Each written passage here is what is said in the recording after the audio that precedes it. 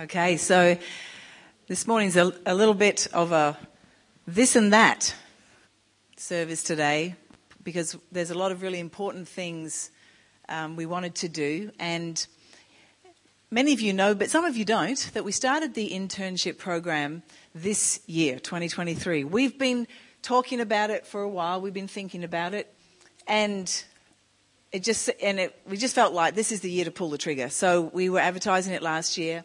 And Samantha, this is Samantha Cregan, this is Abigail Bender. They put their hands up for full time. And then there was another person, Mackenzie McComb. She was able to do 3 subjects in the first semester, which knitted in with her university schedule. And it was great to have Mackenzie involved in that, but she wasn't able to do any of the practical ministry aspects that these girls have done. So these guys have done the whole bit. And here we are in the 3rd term. They're still breathing, kicking, enthusiastic. They're very nervous right now. But they've been a blessing. They've been a delight to have in the office. They have been a joy to have serving God in the ministries at New Life with the children and the youth, and look right from babes. Anyway, they're going to tell you a bit more about that. So what I want to do, as well as the study that they've done, and this book, I don't know if you can see. If I could tip it, I would.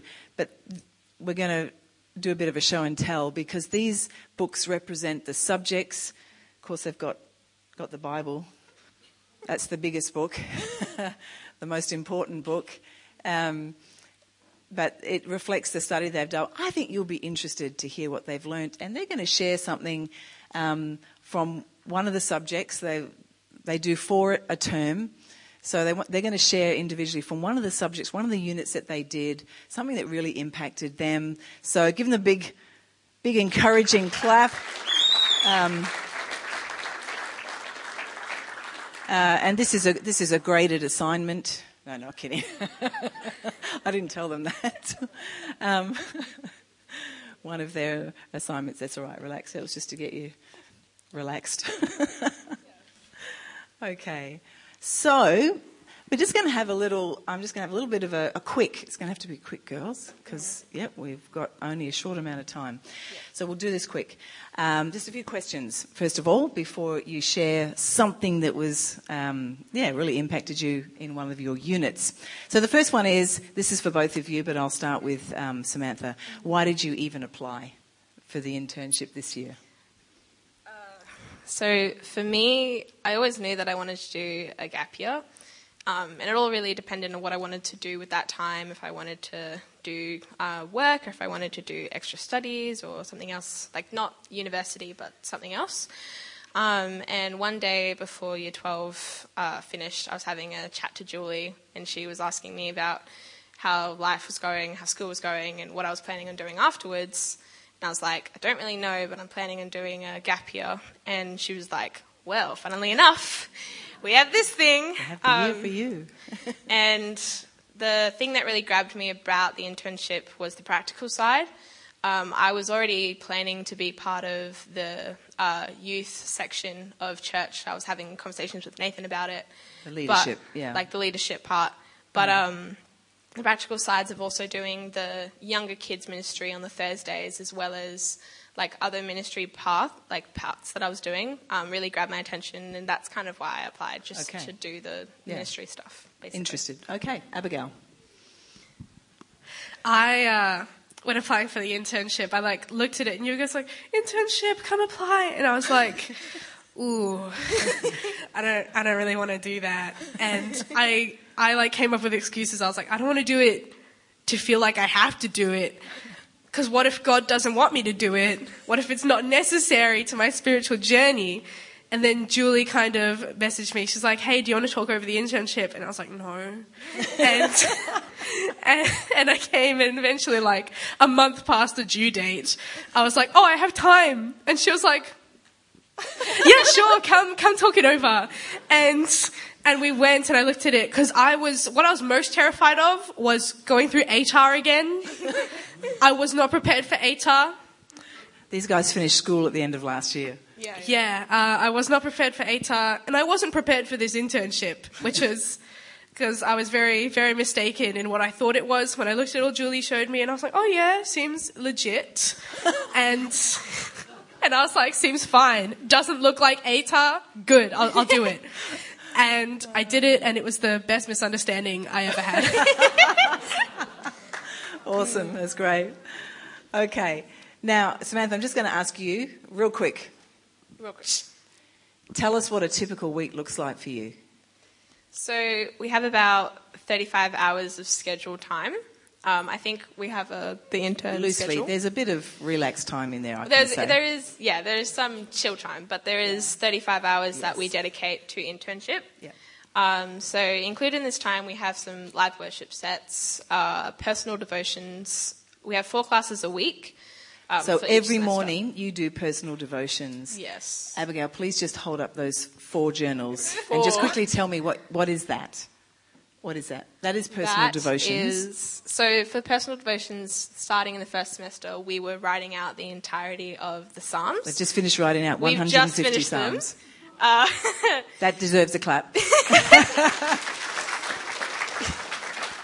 Every morning in the prayer room, that's where you start. Yeah. Every morning in the prayer room. And then we have 4 classes a week.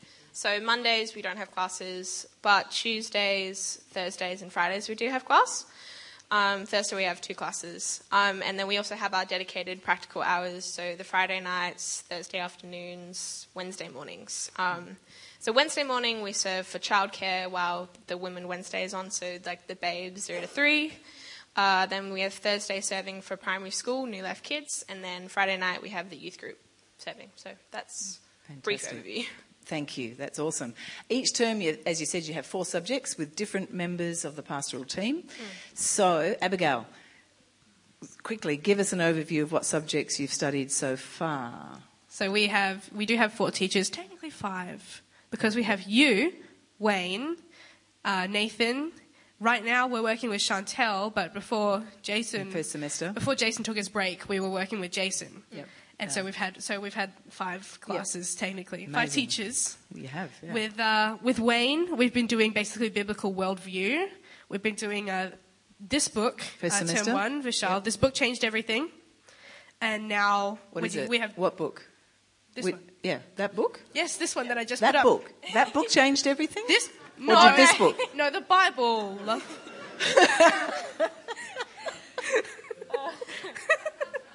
And we just finished Love Thy Body with Wayne as well. Oh, yeah. Nice. With Nathan, we have been doing spiritual disciplines and the life of David. These are our spiritual disciplines books. We're about to finish this one eventually. We are doing this one currently. Ordering Your Private World. Going to do Ordering Your Private World, and we're going to do, what's this one called? Celebration of Discipline. Yeah. I look at it and I see Richard Foster. Everyone celebrates discipline, right? Yes. Yes, we do. Yes. Amen. With Jason, we were doing Old Testament survey, and we just finished that before he took a break. Took his break. I keep thinking dropped out. That's not what happened. This isn't college. This isn't university. What's this one? That's our Space for God book. Technically, Julie. That's Julie's class, kind of. It's not really a class. It's just a journal then. It's a journal, yeah. It's a journal. You both Learning love to make space for God. Yeah. It's great. But it was mainly self-led, but also Julie-led. Yes. Yeah. It must be finished. Yes. Speaking of some Julie, of you have done that Julie's book. classes. That's been Israel, basically. Okay. Israel. And you also gave me Hitler's Cross when you were in Israel. Yes. I haven't finished it. Yeah. Okay. But it's good. It's good. It's a good really read. good. It's a good beginning. And you did the life of David as well with Nathan with in Nathan. first semester. We Okay, did. fantastic. Thank you. So, Samantha, and Chantel, we are doing Song of Song of Songs. Songs. Yes, that's awesome. And then Book of Daniel with you. Book of Daniel Daniel. now, yes, Yeah. with me this semester. Yeah. So lots there, covering lots. Did you get that? Covering lots of stuff. It's been really great. So, Samantha, how has the internship benefited and or changed you? Well, for me, it's kept me really busy, and it kind of shocked me into organising my life, because if I had not organised my life, I'd probably fall apart at this point. But it's also allowed space in my life to reconnect to God and focus on Him fully before I go into like universities or like more studies. And it's a great way, like it's helped me set up my adult life before I actually go and do adult life in a way. This is adult life. Very different. It's been like so valuable to be mentored by the pastorals team, like you and Julie, you and Wayne and everyone else. And also like being around the church family during my ministry as well. It's given me like the brain break from life to just focus again on God and to really strengthen my relationship with Him, which has been really nice. Awesome. Abigail? Yeah, it's been really enriching in my relationship with God. I was like, well, maybe it's not necessary. It was necessary. It was very necessary. Same with Samantha, I am definitely learning to organize my life because I like looked at hard things that I had to do and I was like, oh, maybe I can get away without doing that. And I can just like, not go to university and only do what I want to do in life. And God was like, no. And I'm learning that God gives us hard things to do in life because He wants us to grow. And He didn't make life to be easy. Mm-hmm. He lived the hardest life that you could have lived, died on a cross because He thought we were worth it. And I'm sitting here going like, oh, God isn't really worth all the hard work. When He died on a cross for me, He gave so much, and I'm really learning the importance of responsibility and hard work. Yep. Because I thought I was going to get through life easy peasy, do it my way because everyone else is wrong. I was wrong. I was very, very wrong, and I'm very glad that I did the internship. To find out you were wrong. To find out I was wrong. Awesome. That's great. Okay, so this sounds like an obvious question after what you've just said, but would you recommend the internship? Would you recommend it for people to consider, especially students perhaps leaving high school thinking about what am I going to do? I'm not really sure what I want to study, or even people in university to do what Mackenzie did part-time, or would you recommend it? Yeah. I would 100% recommend it, just like especially for those who are coming straight out of school. Like for me, as I was saying before, it kind of set me up for like my young adulthood, and also has secured me in my faith more, just because I've spent this time like cultivating it, I guess. And even if you're not coming straight out of school, I think it's a great way to get mentorship, to get life advice, because we're just constantly surrounded by the pastoral team, and you guys love us, and it's been really great to have all of that knowledge that we don't have, because you guys have like lived life and we're basically practically starting, so it's great to be around that, also in that loving community of the people around us, and also like the responsibilities of like if you're doing it full time, like doing the the ministry aspects has been really good to like cultivate my sense of responsibility, just because there's so much opportunity now that I didn't have like 6 months ago, which has been really good. Fantastic. Abigail? Yes, I would recommend it for sure. I only have my own experience to speak off of, so if you're just like me, do it. If you struggle with procrastination, and if you've done HR on a whim and never want to go near an assignment again, do it. Come do the internship. Because you'll get assignments. Doing the internship, I'm just going to say I'm actually like I'm unlearning to procrastinate, which is a miracle for me. Because I really, really changed my perspective is what this year has done. Rather than, it's not just going work, work, work, now learn to work. No, it's these people who are mentoring you, pastoring you, and I've learned that I can't get through life without putting effort into things I don't want to do. And I've also realized that that's not unfair. Because I was like, I should only have to do it. No, life wasn't tailored to me. Yeah. Oh, good. That's great. Write that down. Okay. Yeah, prophesying now, Abigail. Yeah, so, and it's an amazing environment. We live at the prayer room. We live there. It is our it is our house. Wayne tells them it's not their house. Wayne would disagree. Often. Often, yes. Okay. All right. It's great. So, girls, look, I just want to say again how much we've loved it. And from the start of the year, praying with you guys in the prayer room to now praying with these guys in the prayer room, it's really been such a blessing. And we were in the prayer room, they're praying from scriptures, and we were in the prayer room this week, and one of these interns started praying, and they kept praying, and they kept praying, and they kept praying, and then they were crying as they were praying, and I was like, Lord Jesus, thank you. This is awesome. Yep, that's right. So it's just been a blessing. It's just been a blessing, you guys. Yeah, we're going to miss you. Do you want to do internship next year? Yes. Again. We'll do it again. We'll find different subjects for you. So it's been fantastic. Now, Samantha, up you get, because you're going to give us, she's just going to share with us something short from her Old Testament survey subject, a little bit of what she's learned and why it's been so great. Off you go. Okay, so one class we had during the first semester was our Old Testament survey with Jason. And the idea was to gain a basic understanding of the Old Testament, and honestly, I was dreading this class as soon as I heard about it. Because even though for me, spending most of my life in New Life, where we place such a high importance on the Old Testament, I had convinced myself that it was too hard to understand, that I'd probably never understand it, and that I didn't have to read it in my personal time if we're doing it in church. But then this class, it shattered all my presuppositions, and it quickly became one of my favorite classes. I'm so sorry to everyone else. Your classes are amazing, but it was my favorite. Because for me, gaining a basic understanding of the Old Testament has made me fall in love with it. I generally enjoy opening to the Old Testament now, where before I would stray away as far away as possible.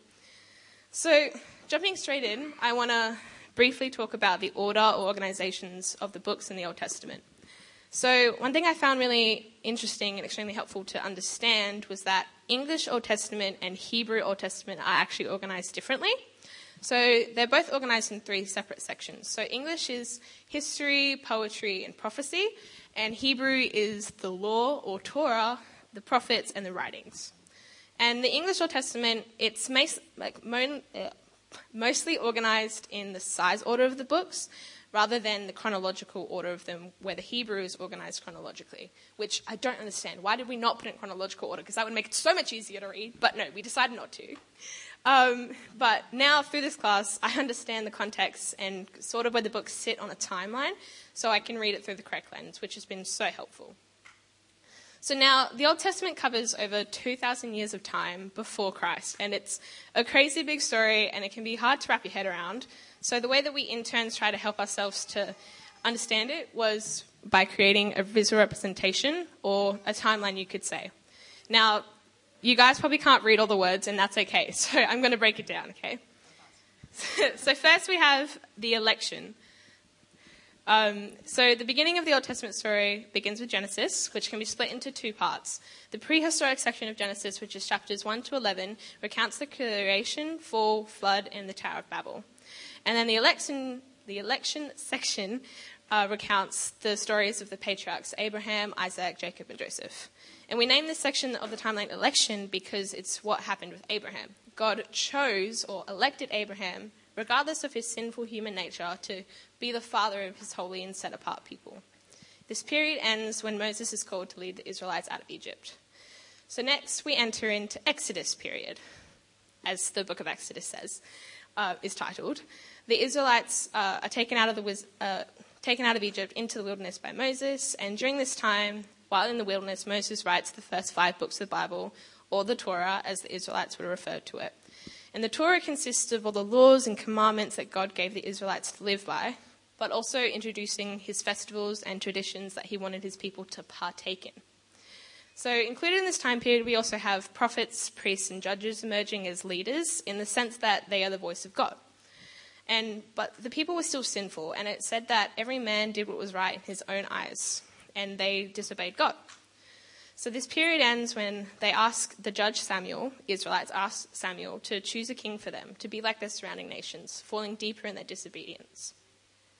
So next we enter the empire slide, empire period where Saul starts leading.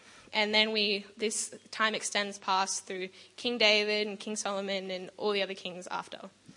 So one thing I want to touch on quickly is the divided kingdom. This is something that really confused me when I was trying to understand the Old Testament for myself. So I'm going to try and briefly explain it. So there's these two guys. There's Rehoboam and Jeroboam. They're very similar names, which is sort of annoying, but Rehoboam is Solomon's son, and Jeroboam was an advisor to Solomon. So while Solomon was still alive, there's a prophet who came to him and told him that 10 of the tribes in his kingdom would be given to Rehoboam rather than to his son Jeroboam. Be given to Jeroboam instead of Rehoboam. And when Solomon died, Jeroboam told the new king not to be like his father before him and to take it easy on the people. But Rehoboam was a foolish man, and he told the people that he would increase the already heavy yoke that his father had issued on them. So the northern tribes rebelled against him, and Jeroboam was made king over the 10 of them. And this is what we now call, and they disregarded God's voice and rule. And there was a few kings in Judah who tried to do the will of God, but ultimately each one failed in their own right, and the people fell more and more into their disobedience and disregard for God, which leads to the last section. So the last section is the period that we've called exiles. This is where most of the prophetic books lie. So Israel and Judah were both exiled for their disobedience against God. The whole of Israel went first. They went to Assyria in about 722 BC. And then Judah went in 3 waves to Babylon, beginning in 586 BC. Now, after Israel was exiled, they fell into the patterns of the people that exiled them. They were marrying people from different nations. They were following other gods. And so they were scattered throughout the known world. And they haven't actually fully returned to their homeland. And though even Judah was exiled, they kept relatively to themselves. They kept their own traditions. They married their own women. And they was completely set apart from the Babylonians that were exiled them. So, and it was prophesied before Judah went into exile that they would return 80 years later, and which they did. And then they rebuilt the temple in 516 BC. So when they return, the monarchy has ceased, and the priests and prophets become the voice of God's law. And during this time, following God became more of a religious practice, being hyper-focused on all the rules and not trying to break any of them and not trying to fail, rather than a heart connection or devotion to God. And this was the condition of the people when Jesus entered the scene after the 400-year gap, so in the timeline. And with all these laws and these rules, people still failed to reach the standard God needed to restore his fellowship to his people. And this brings me to my last point. I've just dumped a whole bunch of information on you guys, and there is so much more I could have gone into, but we would be here for weeks. So the thing I want to leave you guys with is this. Throughout the Old Testament, we see these different type of leadership functions. We see patriarchs, prophets, kings, and the priests. But the thing about this is that all the leaders in these positions, they were flawed.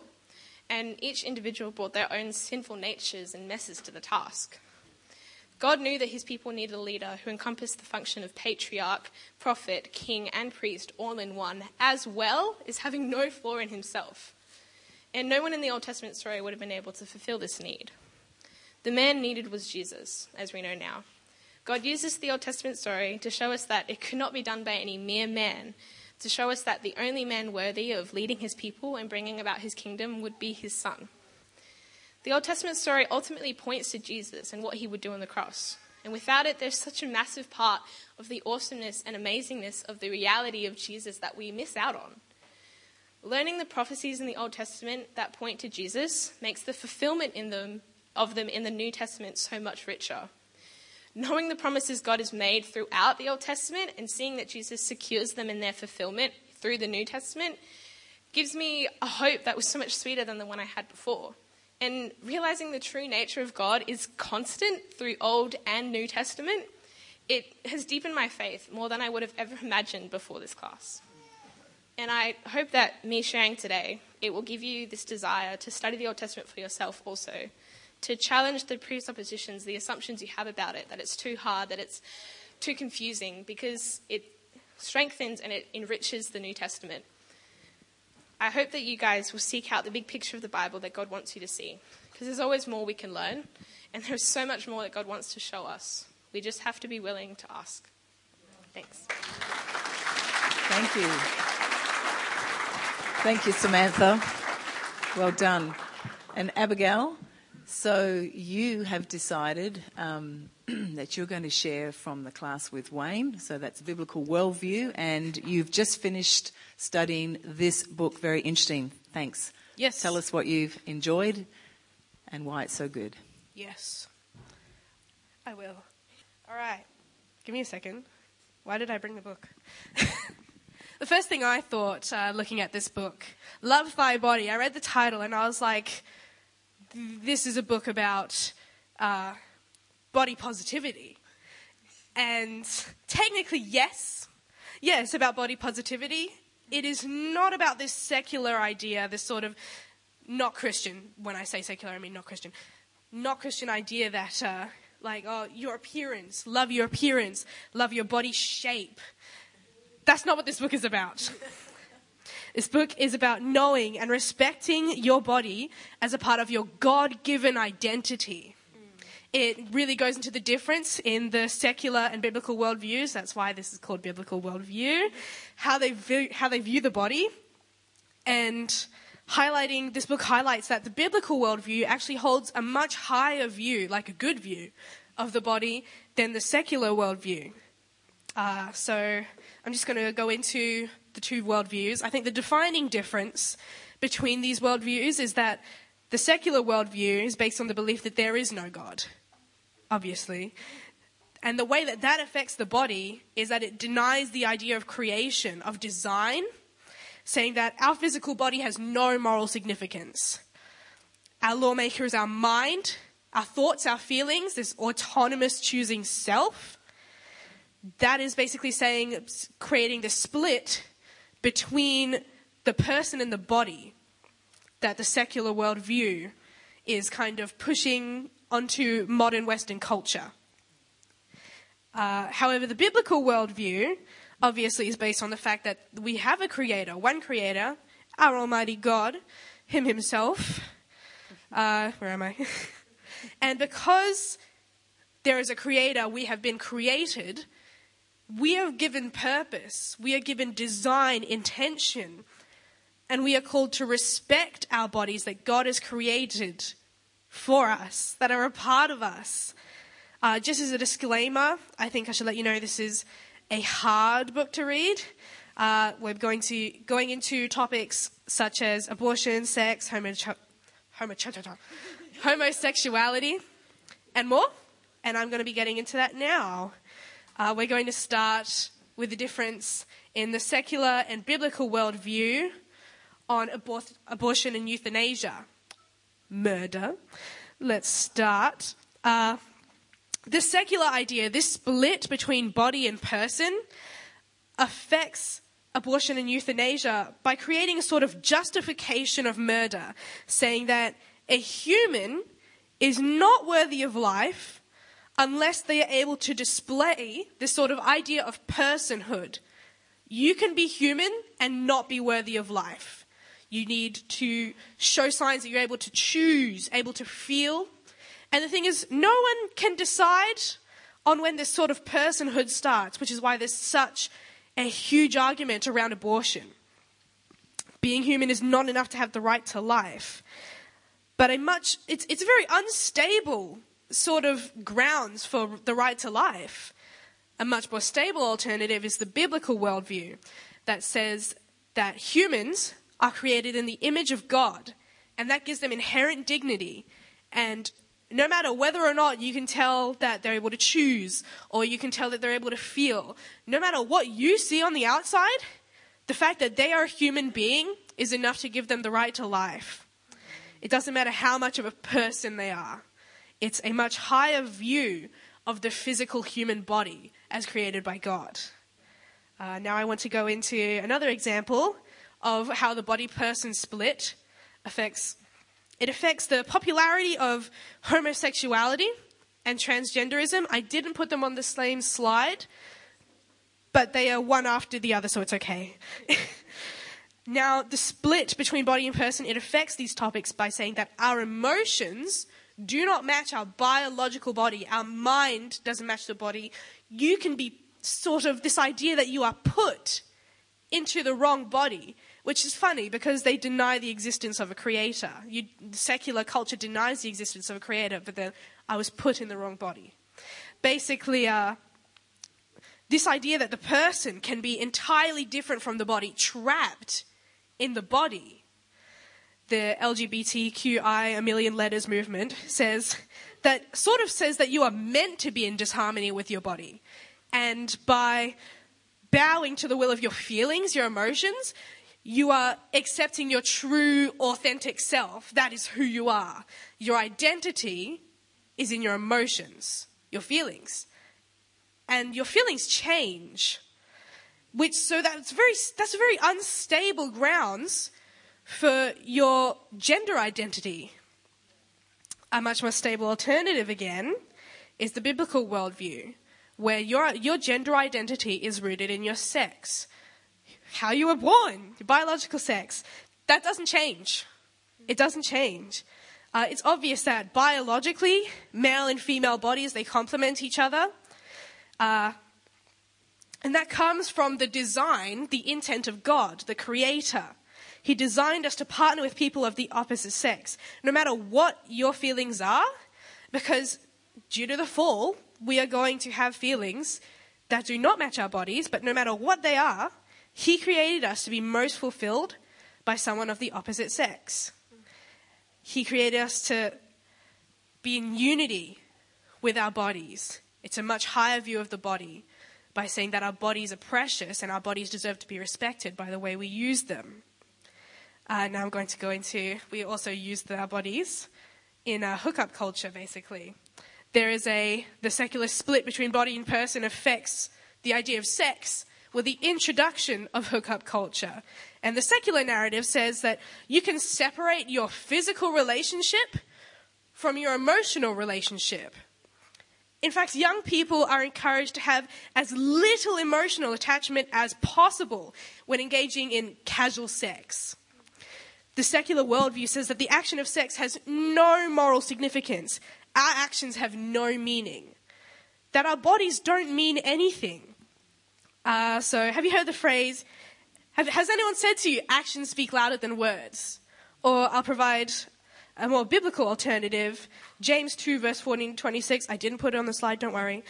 Faith without good works is dead. You don't have to read the whole thing. Faith without good works is dead. You have to show with your actions that you have faith. The biblical worldview says that our actions do have meaning.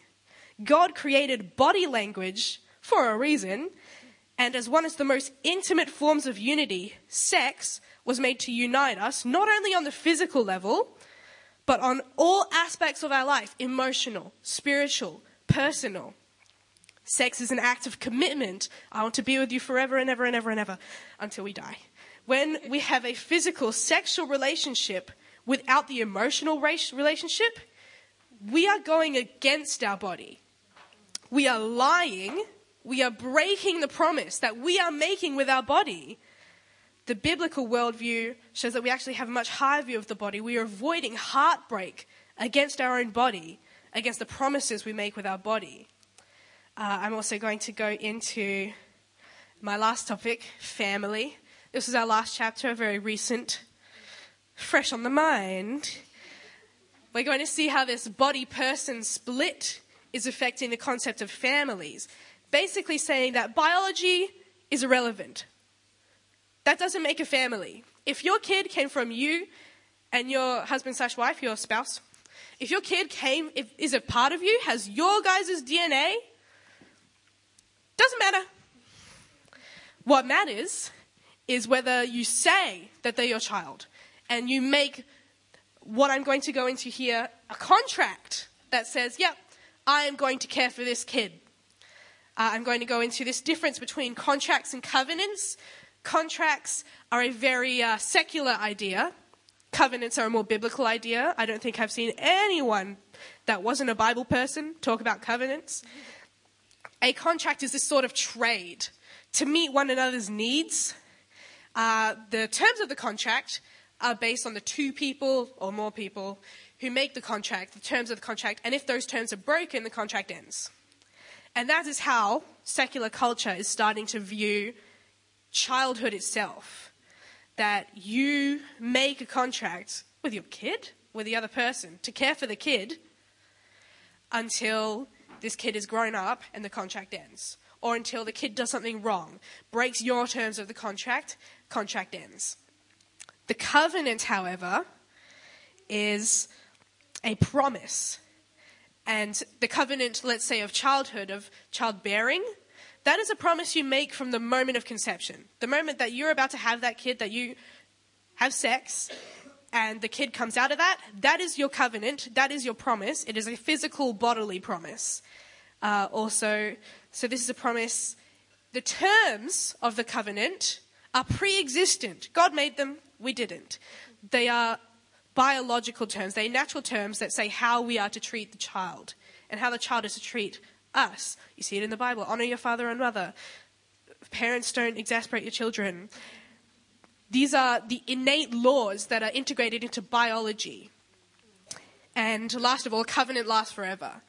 You may not have the kid in your house for all of your life, but you are called to take and guide your child through life, all of life, forever. And it is also a covenant that God gave us when he said, you are my children, and he is going to provide for us forever. We are going to be his children forever. Now, the way that secular culture is viewing it with childhood as a covenant is making it so that marriage, children, families are sort of irrelevant. And the reason that we have these covenants is that people need support from the outer community. But if families aren't recognized, if biological families aren't recognized unless they make the contract, they aren't going to be legible as a sort of, as requiring the aid that they need from outside sources, from the community. It's very devaluing of biological families, whereas you can see in the biblical worldview, it is actually a much higher view of the body. I'm going to wrap it up. I think a good way to view the way that what this book is trying to say.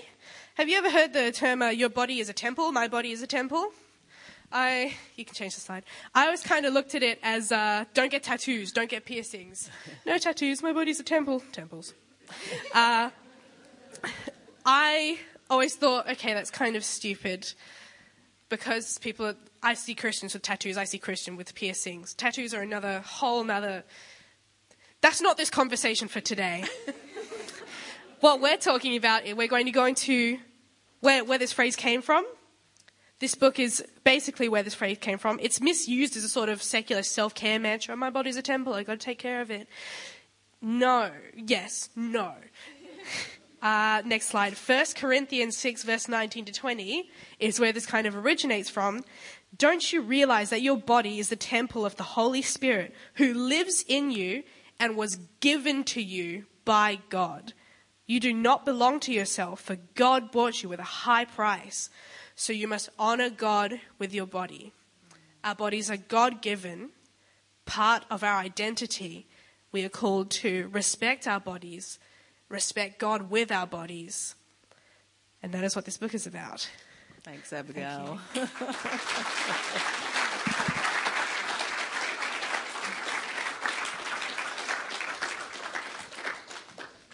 We really needed another table with 60 for sale at the end, right? So, look, we've run out of time, but you guys did really well. They were given 10 minutes each. They had to squish everything in and present something of what they've learned. Just a tiny bit of what they've learned and been learning this year in the internship, and you've done well. You've done well. Give them both of them a big, huge clap.